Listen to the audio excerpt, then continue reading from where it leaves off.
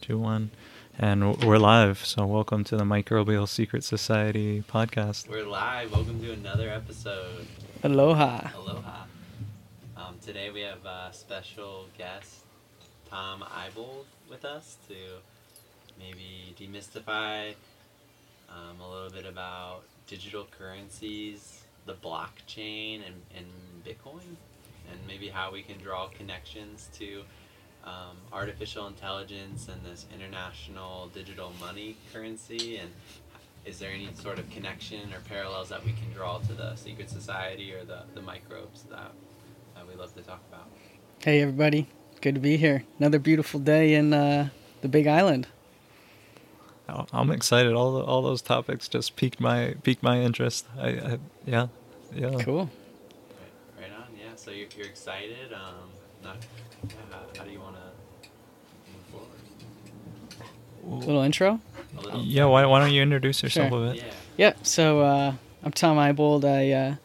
I help large enterprises use blockchain technology primarily to optimize business operations and create new business models for them. So it's primarily more so I'm focused more on with like Fortune 500 companies, whereas there's a whole nother ecosystem which is also in the blockchain realm, which is more startup based. So I do work more with the enterprises, but I'm knowledgeable on everything going on in the blockchain ecosystem. So that's kind of my background. Cool. And so I've been doing a lot of fungal networks, and I studied computer science in school. So kind of relating those concepts of these natural patterns to what I see, and I'm not too familiar with blockchain per se, but I'd love to hear about that technology. Yeah, hopefully you're addicted to it by the end of this. So someone who might not know, what is a blockchain? So all a blockchain is a ledger. It's a distributed ledger, not owned or governed by anyone, and it's censorship resistant. So no government, public blockchains are censorship resistant, whereby no government can manipulate what's in this ledger or modify it. Every transaction that's in this ledger is verified by nodes or other people who maintain the integrity of it, and they're incentivized to maintain this integrity through primarily monetary incentives to do so. So you have miners, or mining is one way of adding transactions to a blockchain, but there's other ways in which transactions can be added, such as like proof of stake, where you stake your actual money that you're validating blocks correctly. And if everyone's constantly checking each other.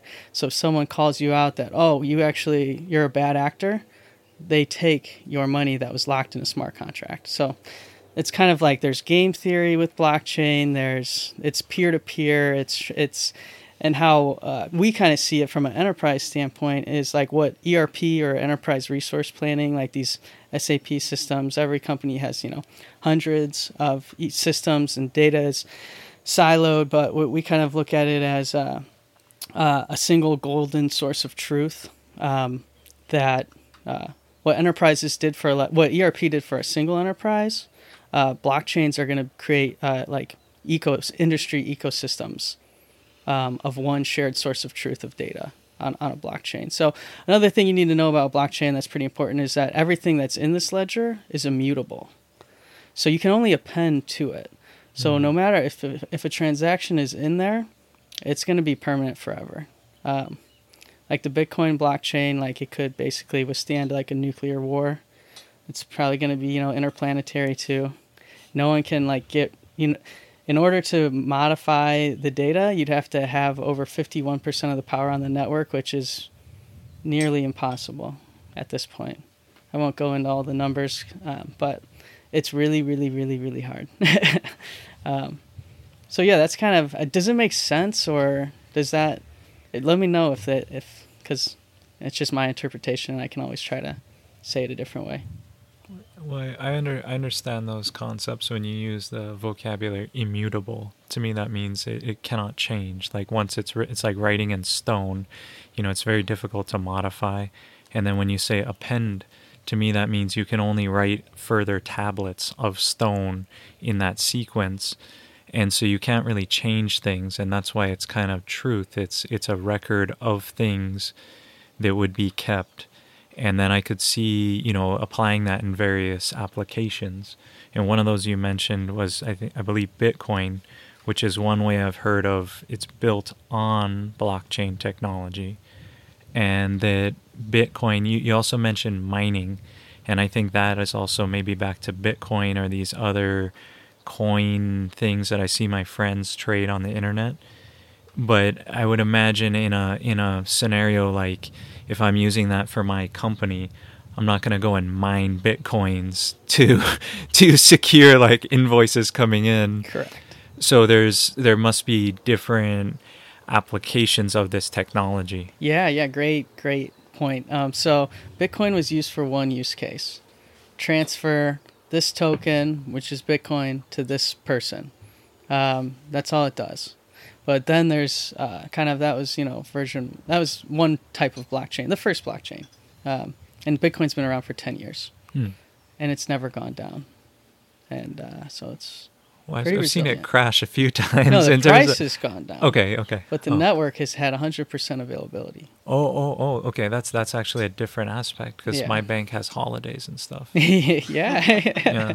Yeah. So then in this ledger, that was the only logic that could be programmed into this ledger. And then you had Ethereum, which is a smart contract platform.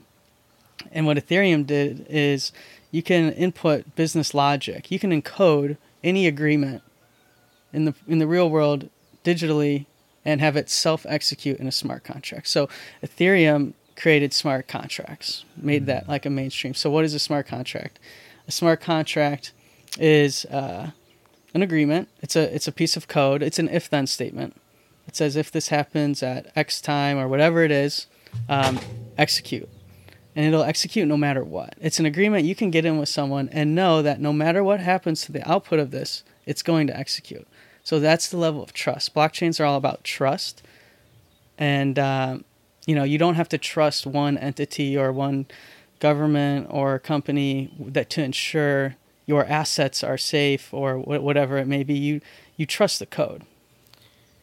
Is that to me that sounds almost like an escrow service? Like it takes that role. Mm-hmm. Yeah, smart contracts definitely are escrows. So it's something that I kind of wanted to throw out there as a question, and see how it kind of relates.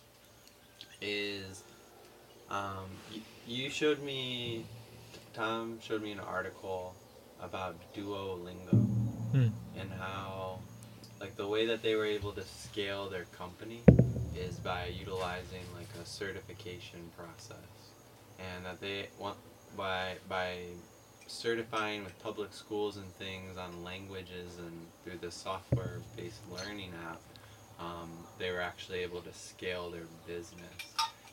But it requires a blockchain. So it makes me think about the work that you've done, Drake, where you've been working on a certification process with natural farming, where people are taking photos and documenting their process, and there's some sort of verification and validation, and that's still like trying to figure out like how that all works. But when I talked to Tommy about it, he said that it would require a blockchain. That type of technology would I don't think I said it would require a blockchain. You didn't say it would require. Well. So one of the things I'm doing is the model layer, like in a model view controller type of framework, is one of the most important layers here. That you have a consistent yet at the same time somewhat distributed model, and it sounds like blockchain gives you that trust in your centralized system, but also in a distributed area, and it solves a similar problem, because the database I'm looking for, is like one of the hard problems in computer science to solve is what they call a multi-master replication problem, where who is the ultimate master and where does truth come from?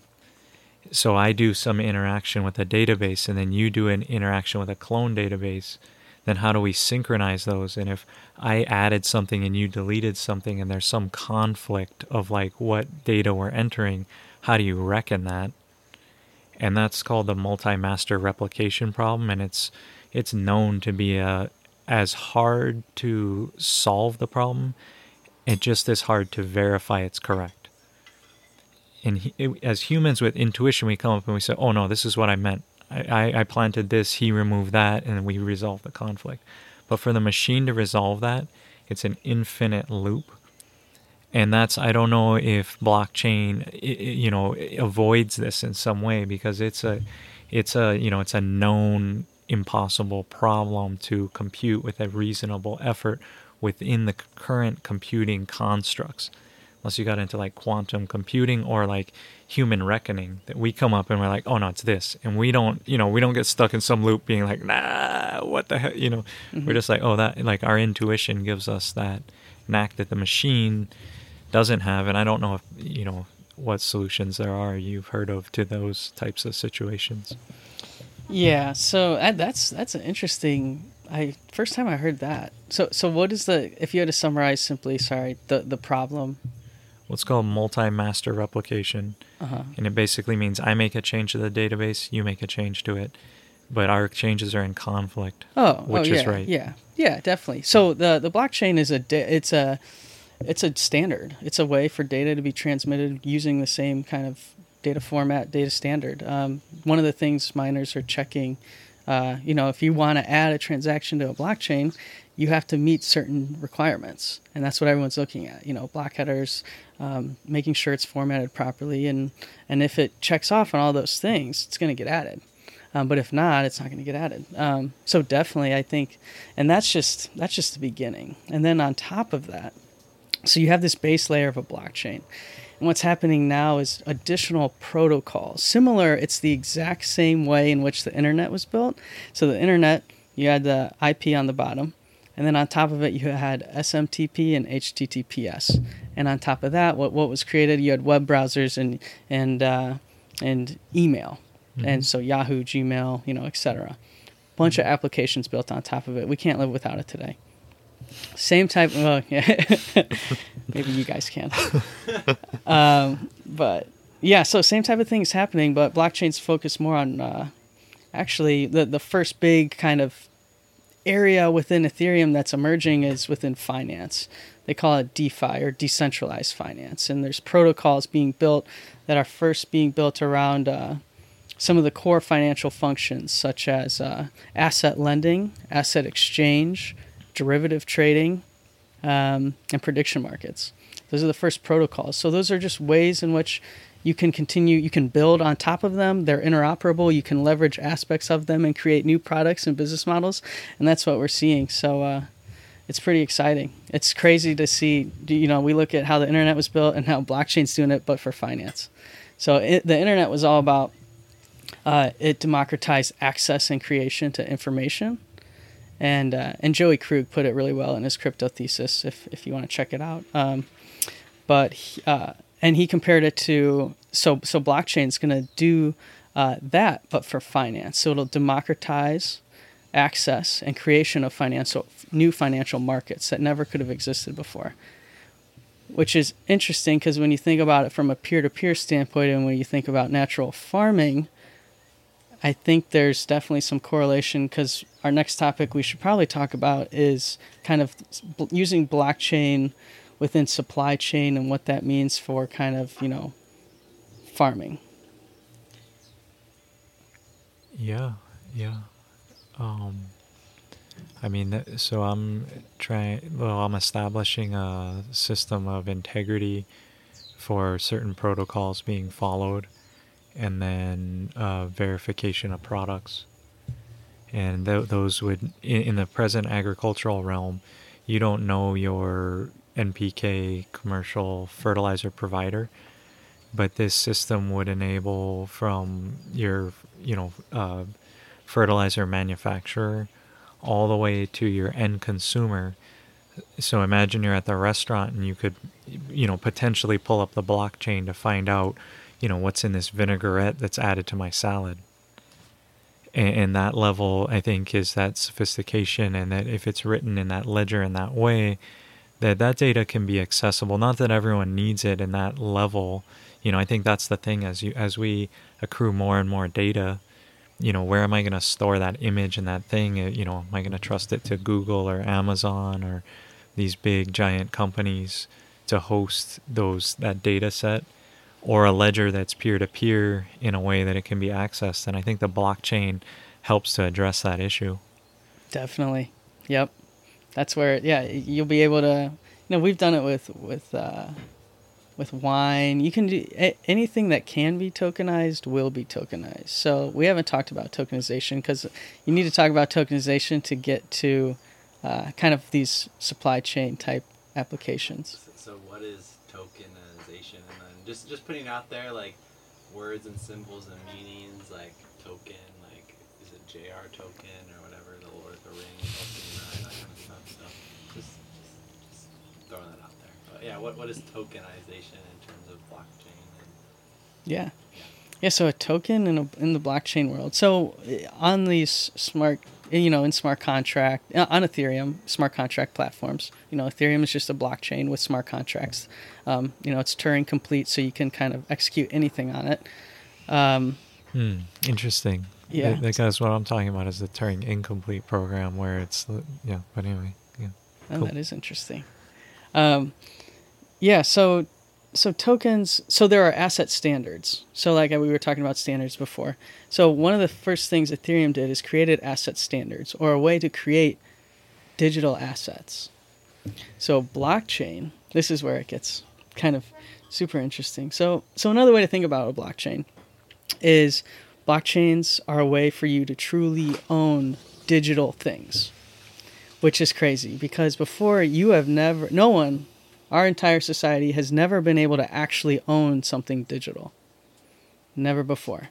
Maybe you were playing a video game and Activision, you maybe achieved some sort of digital asset in a video game, but, if Activision decides to, not host online support anymore, or, your character, it could be gone very easily. And it's not interoperable. Old video games either. Yeah, and it's, and you don't, there's usually... There are markets, but they're not, they're not to the scale in which they, maybe could be.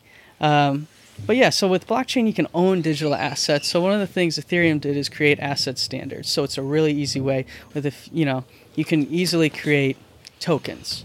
So tokens can be of digital things, and they can also be of physical things.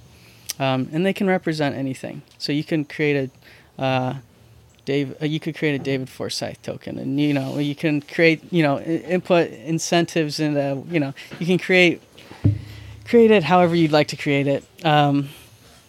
But then so gaming is going to be huge. It's going to be probably the first big giant huge adoption that you'll see using blockchains.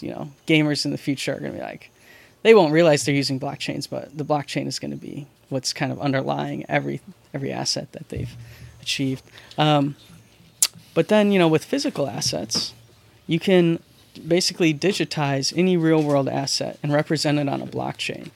And what that creates is a whole lot of transparency and trust into the item that you are buying, where it's coming from, and each step through its manufacturing process. Mm-hmm. From, you can track it all the way back. So yeah, from a farming standpoint, doing natural farming, how do you actually know that the goods you're buying were, cultivated a certain way in which you believe that should be, what you'd like to consume it to be? So that is very enticing, and everything, a token is just a digital representation of whatever you'd like it to be, and you can create unique identifiers, which showcase that. So in a real world, it'd just be like a barcode. You'd scan the barcode and it would pull it up on a public blockchain. Anyone can go on a public blockchain. It's, it's open to anyone. It's like a public utility, like the internet. No one can stop you from using a public blockchain unless, maybe China or it's something. all about like a UUID to tokenize things, a unique identifier. So I had an idea at one point, and let me know if this is like similar to this. Where you're saying gamers adopt this. I had this idea to call it MMIRL, which was massive multiplayer in real life. And the idea being that you could register your real things, like because I always thought about it. I'm like, okay, if I'm here playing World of Warcraft, for instance, and I'm going into some dungeon, and I'm going to fight some boss. It's just the computer with random numbers that the camaraderie between myself and the others to go defeat that RPC, or the computer NPC guy is fun, and get the drops and get the things, and then you got some status in your virtual realm. But at the end of the day, it left me feeling like, man, I'm just fighting the computer when outside there are real problems that need my real help and my time well spent. But I feel like the rewards I get in the real world, like I don't go downtown Hilo and plant some stuff and then jewels drop. But I did find a wide angle lens down there, and I did find some things of value as I'm working on the street. So there is real life, like merch drops or whatever. But using blockchain to represent these things, I envision this game where it's like, okay, you can put your house as an asset to then get collateral and capital, which is sort of similar to banking and mortgages, but it would be in this MMIRL where then you could, leverage those same ideas. And I think this is what you're... Oh, it's spot on. Yeah. You know what's up, man. Yeah. That's a really amazing, lens that you have, that, that's something that's far out, and, I haven't heard of anyone doing that, but that is powerful. And especially if you want to talk about, how do we spread microorganisms? You incentivize it. So I love the game theory aspect and gamification of it. I mean, that's it will happen. It's just, I think I would not bet against that not happening. When Joe Rogan listens to our podcast. Yeah, 100%. But Tommy was mentioning to me that the new wave, maybe this is related, is you can begin to buy digital real estate. So like how there's like different worlds, like going off the World of Warcraft example, there's like a realm or like a world or a server, right? You can actually start to begin to purchase real estate on the blockchain. And my question to you, Tom, is like, what is the benefit of that? And like, how would a digital asset of digital real estate ever trump a tangible physical like land, which is on a tax sheet is not depreciable. Typically will go up in value, especially if you're in an area like Hawaii where there's limited space, limited land, and the population that we're experiencing is exponential growth. So why would someone, if they had money, put it into like buy this like digital blockchain world instead of putting it into like physical land where you can actually see your assets? And then this is another question that maybe you can go into, is like, some people talk about, well, what are you going to be worth if the internet turns off? How much money are you going to be making? So if all your money is coming through the social media or the internet or these ways, like, what are your assets? And like for me, what comes up is like land. Okay, like, well, I know that there's pineapples growing. I know that there's bananas growing. This is just in Hawaii or whatever, but those are physical things that have value. Like animals have value. These things that aren't going to depreciate if the internet goes down, and almost will like get more valuable as time moves forward. I mean, from my limited perspective. If we stay on this planet, yeah. No, but yeah, great question, and I get it a lot. So, like I said, you can own digital assets now, which is pretty mind-boggling. True ownership of that. So naturally, one of the first things that's kind of happening is kind of like Ready Player One style Oasis virtual. They're going to be VR ready, virtual reality ready, in maybe a handful of years. Some are actually, already in the works that are ready. But they Yeah, so how it works is land ownership registration is done on a blockchain, and there's usually a cryptocurrency which is used to interact. Businesses will accept it for virtual items, games, casinos, you name it. You dream it up, it's probably going to be in these virtual worlds, and with the underlying blockchain. So one of the things I get is, why why would I ever buy digital or virtual real estate? Well, and one of the first things that people say is, well, virtual real estate isn't finite. And I'm like, oh, good point. Yeah, it's not. You can just create more digital real estate. And then I came to Hawaii, and David was telling me about how the volcanoes make more land. So there is physical real estate. In the Middle East, they can easily build islands. Real estate, to some extent, isn't as scarce as humans think it is.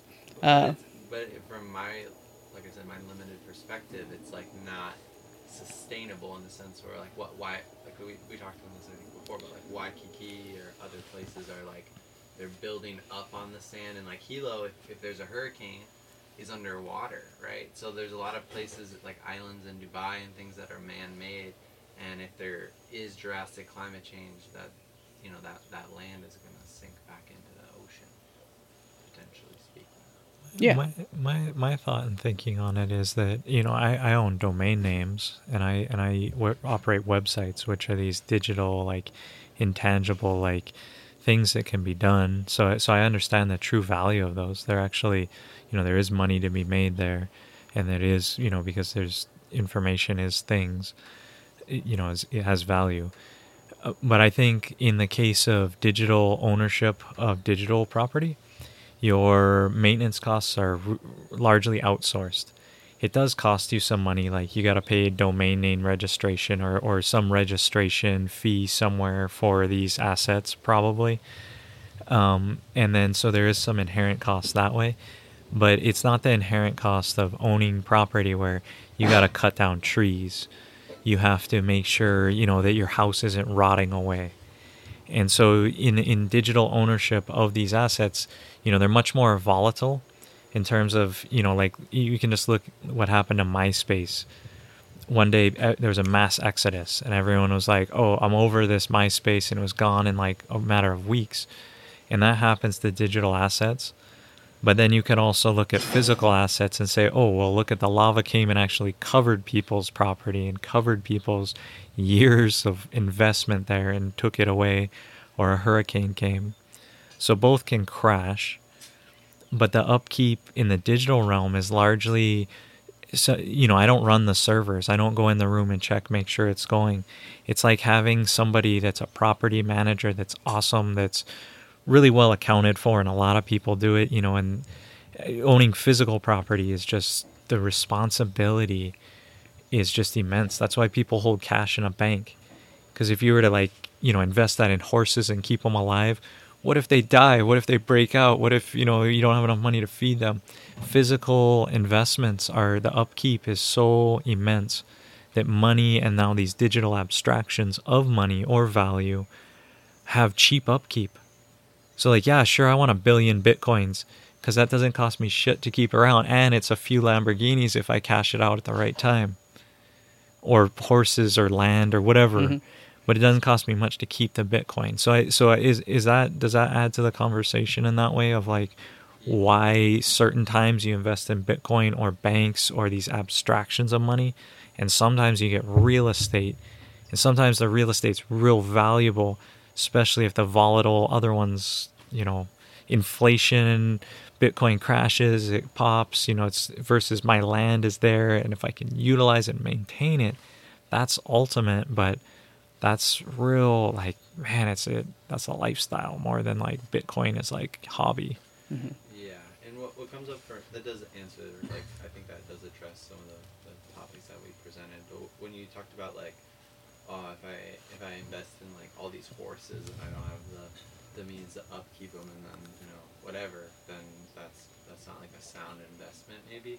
But what comes up when you say that is there's this book. It's called "Do Androids Dream of Electric Sheep?" and it's by Philip K. Dick, and he's kind of like I would say he's almost like shamanic, prophetic in a sense, where he writes these books about like things that are set into the future, and this book's set like a few hundred years into the future, and people are like waking up, and they like want to feel like happiness, so they like press a button, and then they like get like level 5 happiness, and then Oh my gosh. they want to feel like pain or anger, so then they like press a button, and then they feel those things, and in this like post-apocalyptic world, it's like, do androids dream of electric sheep? It's like making the parallel where like humans have almost become like cyborg, and they're so dependent on technology. And in this premise, animals are such a rare thing. It's like people have like robotic sheep and like robotic horses and stuff, but like for someone to have like a cow or like a chicken or something, it's like, oh my god, that's like almost unheard of. You like royalty. Yeah, yeah. It Oh, could yeah. it could end up that way too, you know. It's an interesting perspective. It almost kind of is today. Yeah, I mean, no one has living animals. Just so what's interesting actually is blockchain's all about digital sovereignty, and then I come to Hawaii and everyone's about sovereignty of self for water, power, food, shelter, and that's something you don't see everywhere else because I don't know if it's just not possible. I mean, it's possible on the mainland, but it's really awesome that having that freedom and sovereignty over your life, and then if you can combine it with the digital sovereignty, that's like the ultimate. But doesn't that say like you said, it requires a person or someone to like upkeep the servers, which you're putting outside of yourself. Like, yeah, like maintaining your own home or your own land might be more labor, more cost, more things, but you're putting yourself in that position and upholding that responsibility or obligation to fulfill that. Where if you're relying on this digital blockchain, it's like, who is setting these parameters at a certain point, and like where does artificial intelligence lie in all this? Because we're already seeing that in places like China, where there's like smart cities and things like that. People are having like a what is it called, like a user like credit score, or like Social credit. a social credit score, where if someone like runs a red light, they're getting like minus 30 karma or whatever credits, and then instead of them like being able to utilize the city bike for free, they gotta pay because their credit score isn't high enough. And this is something that's taking place right in the open in China, right in front of our eyes. And if you look at the history of artificial intelligence, and you kind of study the rabbit hole a little bit and where it came from, it bloomed and blossomed in the United States.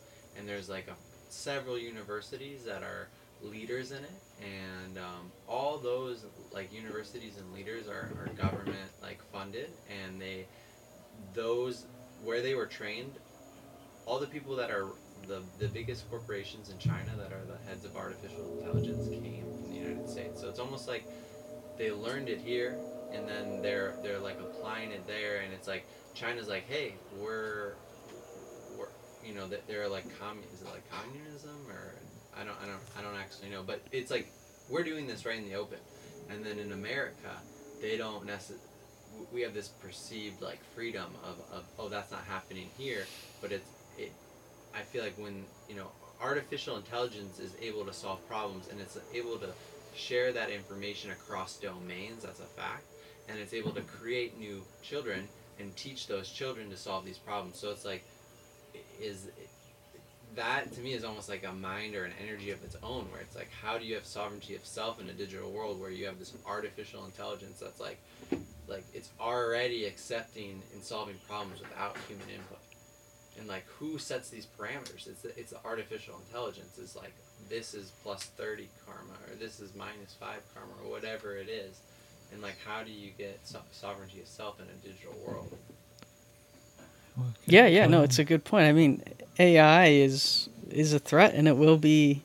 There's a huge ethical, there's committees trying to stop it, but it seems like a losing battle. It seems like bad things will happen with AI, and AI is going to leverage blockchain. It's going to be stacked on top of the blockchain and the internet. It's scary. When it comes to government, governments love blockchains. because Bitcoin is not anonymous. It's a permanent ledger of everything that happens. Governments are going to use blockchains, but to get that sovereignty, just like kind of with the internet, we need to be able to transact privately through cryptography without on public blockchains.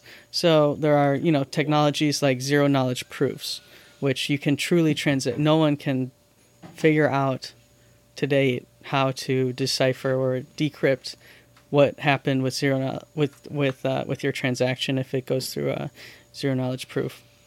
And that's being built on the Ethereum blockchain, and that's one of the core things we think enterprises need if they're ever going to use a public blockchain for their business operations. They need to be transacting privately on public blockchains. So we're still really early, and it's only a matter of time until we get to a level where it would be possible to have kind of true sovereignty, and hopefully large there isn't governments don't do bad things, I guess is. But it's like why I thought one of the plus sides of the blockchain and these digital currencies is that it is transparent, and it's like everything you do is like public almost. Maybe not to everyone, but that information is out there and stored. And then you're talking about these companies or these things that are building on top of these blockchain technologies that are trying to like decryptify their transactions. So how zero knowledge proofs work is the validators on a blockchain network can still validate that you're acting appropriately, but they can't see what you're actually doing. And I don't know enough about ZKPs, but if you want to check, it's a good thing to definitely Google and do some, look at some YouTube videos. But it's pretty interesting.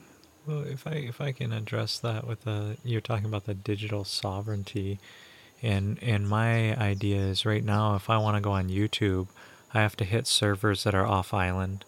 And maybe there is some content delivery network in the islands, like a CDN somewhere, like a Honolulu airport or something where the internet comes in. Maybe they're caching, edge node caching or something.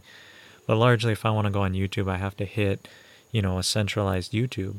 Or if I want to go on Facebook or I want to go on these social networks, I have to hit this centralized server.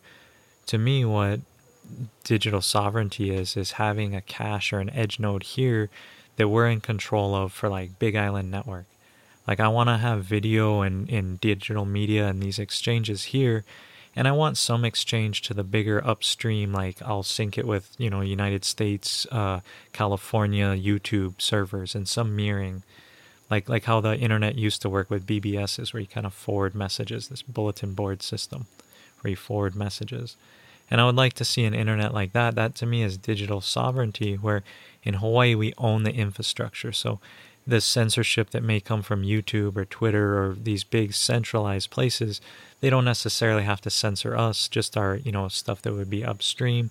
And we have, our county runs a digital infrastructure with broadband internet around. So we're connected into this, mycelia that's here, that's fully functional, but then can also have uplinks. And to me, that's better, because then the facial recognition they're gathering in Hilo may or may not happen when I go up to Washington, D.C. And I was just thinking about discussing with Suze earlier, we live in this realm where literally as I travel through, they can take my whole digital profile, my Google, where I was with Facebook, all of my political preferences, and they can actually determine like a threat level of who's around. Like if I go visit the Capitol this weekend, they can in real time put a number to you and a threat level to me from this network, because I've participated in it in this way where I've sent it to a central thing where it is all in one model, one record, and then the NSA and those guys have taps on there where they're slurping all the data, and then they process it in real time. Once they have their warrants, they just slurp the entire thing and say, we'll cache the entire internet for later. And so I'm constantly being monitored, and that takes away from my digital sovereignty, because my digital sovereignty is like my hard drive here should be like my photos. But today, now they're on iCloud and Google Drive and all this stuff that's now out of my hands, and I've lost my digital sovereignty. If I want to show my grandparents, my grandchildren, my pictures, maybe that's written into Google's terms of service, Maybe it's not, but now they own my ass. And unless I had cached them on my own drive, my own hard drive, which I'm perfectly capable of, but we're not headed towards digital sovereignty. We're headed towards caching them in Google, writing all of our transactions on a blockchain that's a public ledger, which is awesome in a lot of regards. But there's these different levels of where you're caching, why you're caching, and who's slurping, and what data we're monitoring. Because those are my memories, and most people don't care, but maybe they will one day. Or, it's just, yeah, today we need digital literacy in a lot of ways. It makes me think of like when I was a kid. I remember there was this like one little closet or room where my parents used to keep like a photo album, like all the photo albums from like their parents and their kids and stuff like that. And it's like it was physical, it's susceptible to the elements, meaning it could mold, it could go bad, it's got to be preserved. But you own that family photo book, right? Yeah. But today, you got to go to some server or something to retrieve your data, and 10 years down the line, you say you had like 1,000 pictures. 10 years later, you might only have access to like a few hundred of those because for whatever your reason, most popular ones on Facebook. they could get censored in that regard. Our algorithm has determined we only want these memories for you. Yeah, and from like a data storage standpoint, that I'm least concerned about that. That's already in the works. There's this thing called Interplanetary File System, IPFS, and it's something in which it's a distributed data store where your data is encrypted, broken into 1 million bits and dispersed across the network. And when you want it, you have your private key. You can extract it back, and no one can really. So that use case, I'm feeling good about that one. I think you'll be able to have ownership over that. But there's definitely, like you said, David, concerns with like facial recognition and AI being layered and used to abuse the system or things like that. So in real time, they profile you. I know what happens. Like you walk into Walmart, and in real time, they're able to like predict you and know where you're going. I was thinking about, if in the subways they have these screens, and you could basically measure the political profile of people on the screen and actually change the wall advertisements to affect the mood of the people in there, and do massive social manipulation with these like algorithms with big data and real-time facial recognition. And I was just thinking, like that's not a dystopian thing. That's actually like really happening when I go on to nowadays. When I go onto Facebook and Twitter, it actually, they bias based on who I am, what I see. I don't get to see everybody, and it's when it was a smaller thing and I had fewer friends, it was easier. But as my network grew, the bias grew within it, and people I love, I don't see their stuff, and then I'll click on their page and I'll see all this stuff they're doing. I'm like, why didn't the algorithm think I wanted to? This is awesome. Yeah.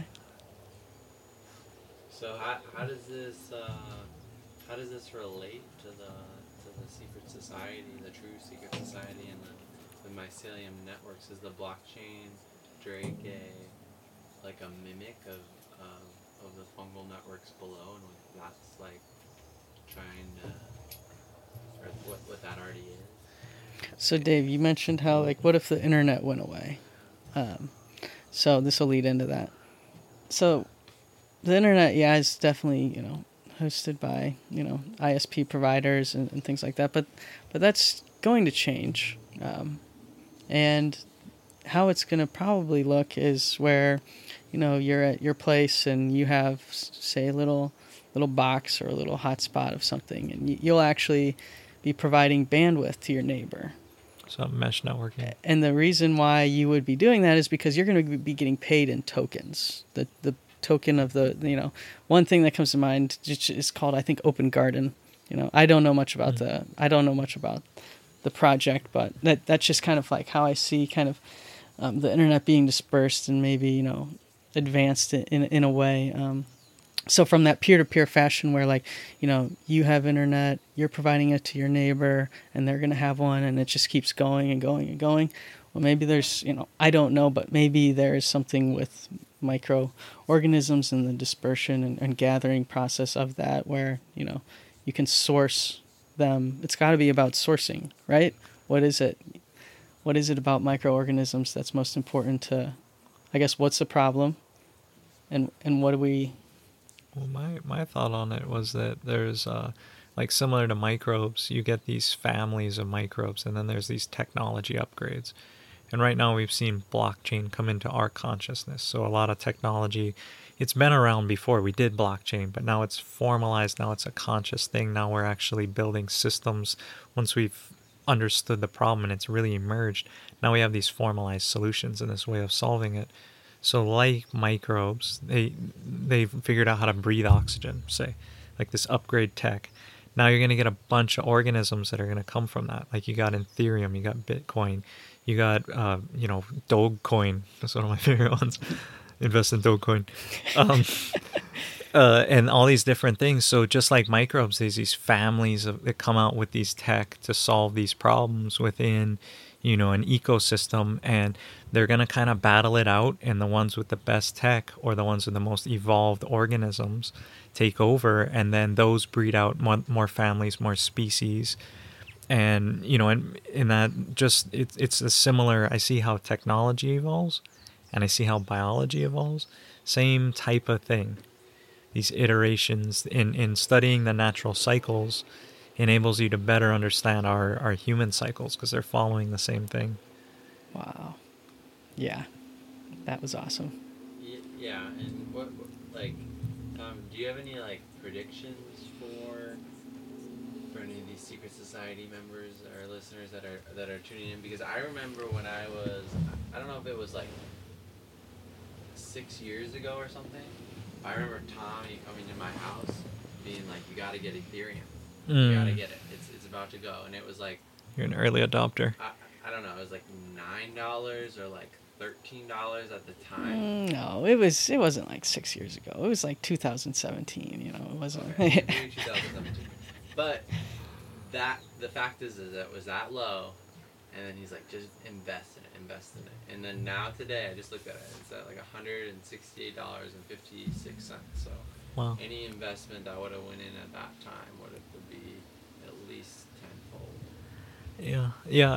I feel that I had some friends tell me to do that early, like Bitcoin, Ethereum, and I just ignored it because it just didn't jive with me in a lot of ways, and I feel.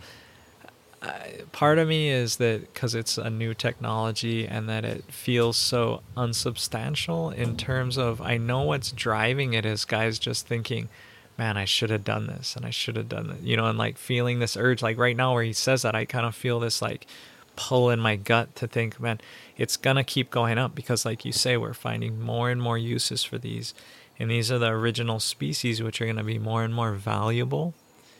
So just like, it's like I found a microbe and it's like, oh, we should be feeding this one so it spreads. We should, the more energy I put in, the more I inoculate my land with this microbe, the better off I'm going to be in the future. And so I feel like,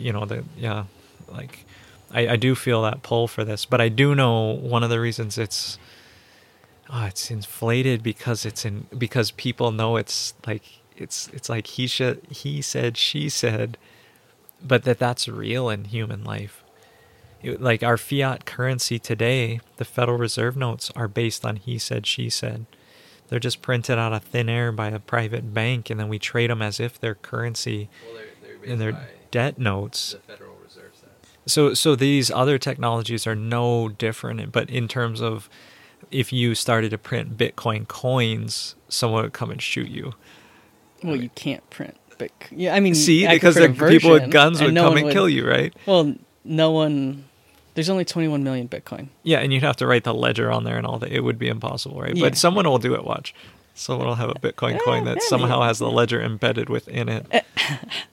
That would be wow. Yeah, quantum computing is scary USB. Too, you know? It's a USB coin. You plug it in. I solved it. Trademark. You got some good ideas coming out of you.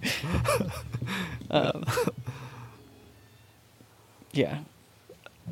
Yeah, I enjoy technology. I really, it's a, I do this farming. When I studied artificial intelligence in school, and then I realized one of the most efficient algorithms was studying ants. So a really hard problem to solve, and the way ants do it by dropping pheromones as they visit things, turns out you'll find the shortest path. And so when I started to realize, I studied computers, technology all the way, and then I finally realized, oh, like the best algorithms are actually natural things.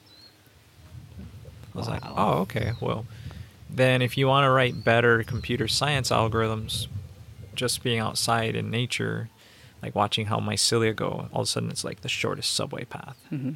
You know, like they do these things, and it's like, oh, well, nature, you know, is a teacher to bring those back into computerized algorithms and digital, you know, digital integrity, because each digit is like can be measured and checksummed and all those things. That is amazing. I've never heard of anyone describe it that way, and that is incredible. That's really powerful. Probably a lot of truth to that one. Yeah, I mean, I spend a lot of time on the computer doing stuff too, because I believe it's one of our best resources we have today. Like making this digital media where you have a broadcast, like, you know, YouTube out to millions. Where you know, previously only Hollywood had that. You know, they kind of controlled it. Now anyone could be a YouTube star within their censorship, you know, however they're manipulating algorithms. But potentially anybody could, you know. So is there a way that, like, the blockchain could merge with this, like, idea that you had, Drake, of, like, people being able to be sovereign of their self within the digital realm, like, all the information and stuff that's on the island, you know, it might get censored and stuff out. But how is it possible to create the reality where it's all like that, where it's like, you know, if you're on YouTube today and there is an opportunity to reach a broad audience, but you still have to work through within that system of the limitations of being censored within that control system. How is it possible to integrate the blockchain in these ways where that is, it's just like it's all sovereign, it's you know. What do you know about Steemit? About what? Steemit. It's like Steemit. a service. Oh yeah, that was pretty popular back in like. Isn't that like a YouTube blog blockchain? It's like Reddit, but incentivized. So if you post something and you get more upvotes, you kind of get a token. Driven by blockchain? Yeah, that was on. I think I don't know what happened. It wasn't on like Ethereum. I think it was like EOS or something. The EOS blockchain, or if they were, or actually maybe it was its own blockchain. I think it was its own blockchain. But yeah, I remember that one. So do you equate like the blockchain with DNA at all? With DNA? Mm-hmm. I think genomics and blockchain are going to be really big and powerful. Powerful combination. There's one way in which, you know, if you want to share your DNA, there are some companies doing it where kind of incentivizing you to donate your DNA to a pool. Yeah, and then you get based on the revenue that is generated from this pool of DNA, you get, you know, paid in it. Really interesting. We don't need to go into the views on that, but I think doing that better, more securely, and more in a self-sovereign way where you actually do own it and you don't need to donate it and have someone else, you know, attach your DNA to you as a person. So I think genomics and blockchain are going to be pretty big. Well, I guess what I'm hinting at is that to me the DNA is like nature's blockchain, right? It's this code and it's built of aminos and there's 4 base pairs and they kind of organize themselves in this way that it could be looked at as like a digital ledger itself. And then, but so the interesting thing is going from the DNA, thinking of it like that if we accept, okay, maybe that is nature's blockchain, then studying DNA would help you write better blockchain algorithms. And one thing I know about DNA, which trademark right here, is that it has a fractal relationship so that it's self-similar. And that's one of the problems they have with genetic engineering today, where they can do CRISPR, which CRISPR would be like going into a blockchain and then saying, okay, we're going to swap out these bits and those things, and then we're going to still run it through a checksum, and it's still going to run, i.e. the plant doesn't die. So what they're doing in genetic engineering today is sort of like manipulating this immutable blockchain, but they're just editing portions and then checking out and saying it's okay.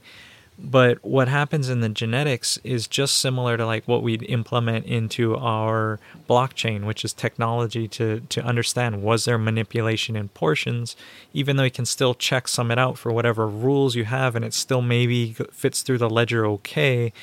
But you don't want a fractal algorithm that's somehow to represent everything in all the pieces, so that as you manipulate this section here, you actually have to send that chain or that change and reflect it throughout all of the data representing this whole immutable thing.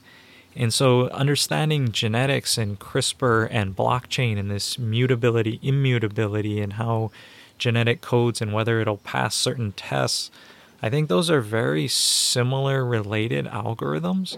And I think the study of both, us studying blockchain, it will help us do better GMOing, genetic engineering, and understanding how genetics of like biology works will help us write better blockchain algorithm, checksum, manipulate, immutability or whatever you're going to say that set's immutable, which I as a computer scientist, I would always say, I will yet to see.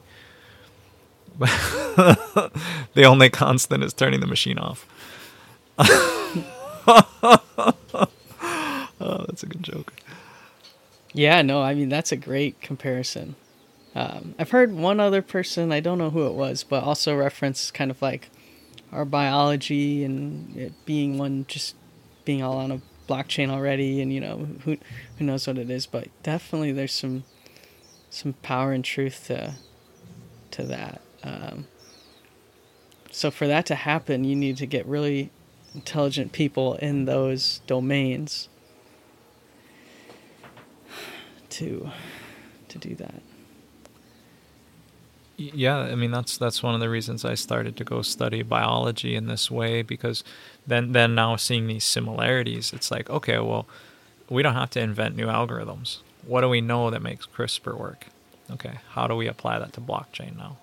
And if we take these similarities, okay, so what is blockchain? Can we build it out of 4 bits just like DNA? Can we put it into words and bytes and bits so it lines up in these ways just like it does on the hardware as it does in our genetic genome? Can we store however codons, we have 64 or something like that.